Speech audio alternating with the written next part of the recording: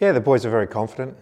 They've pulled up very well from the game on Wednesday, and we know it's our third game in 7 days. But the boys are very confident and they're feeling very fresh.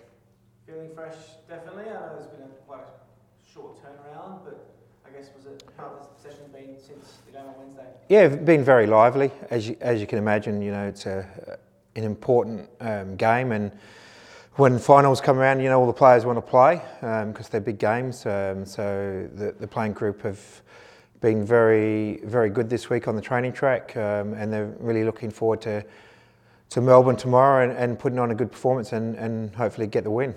How much have you learned about Melbourne City from that game on Wednesday ahead of tomorrow?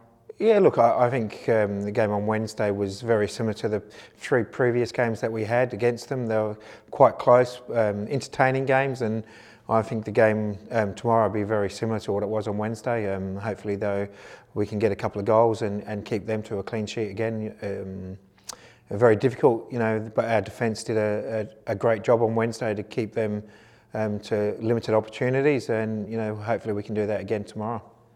Bit of a left of field one, but the playing surface, obviously AAMI Park's had a lot of games recently. Do you think that'll play a part at all in the fixture? Hopefully not, but it's the same for both teams. We know our previous occasions there, it's a little bit slippery underfoot there, and the surface is a little bit firm. So the players have played there enough to know what it is, and as I said, it's the same for both sides.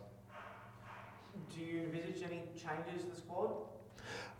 Yeah, look, after the session today, we'll reassess, how everyone is feeling, and we'll make the choices leading into the game on Sunday.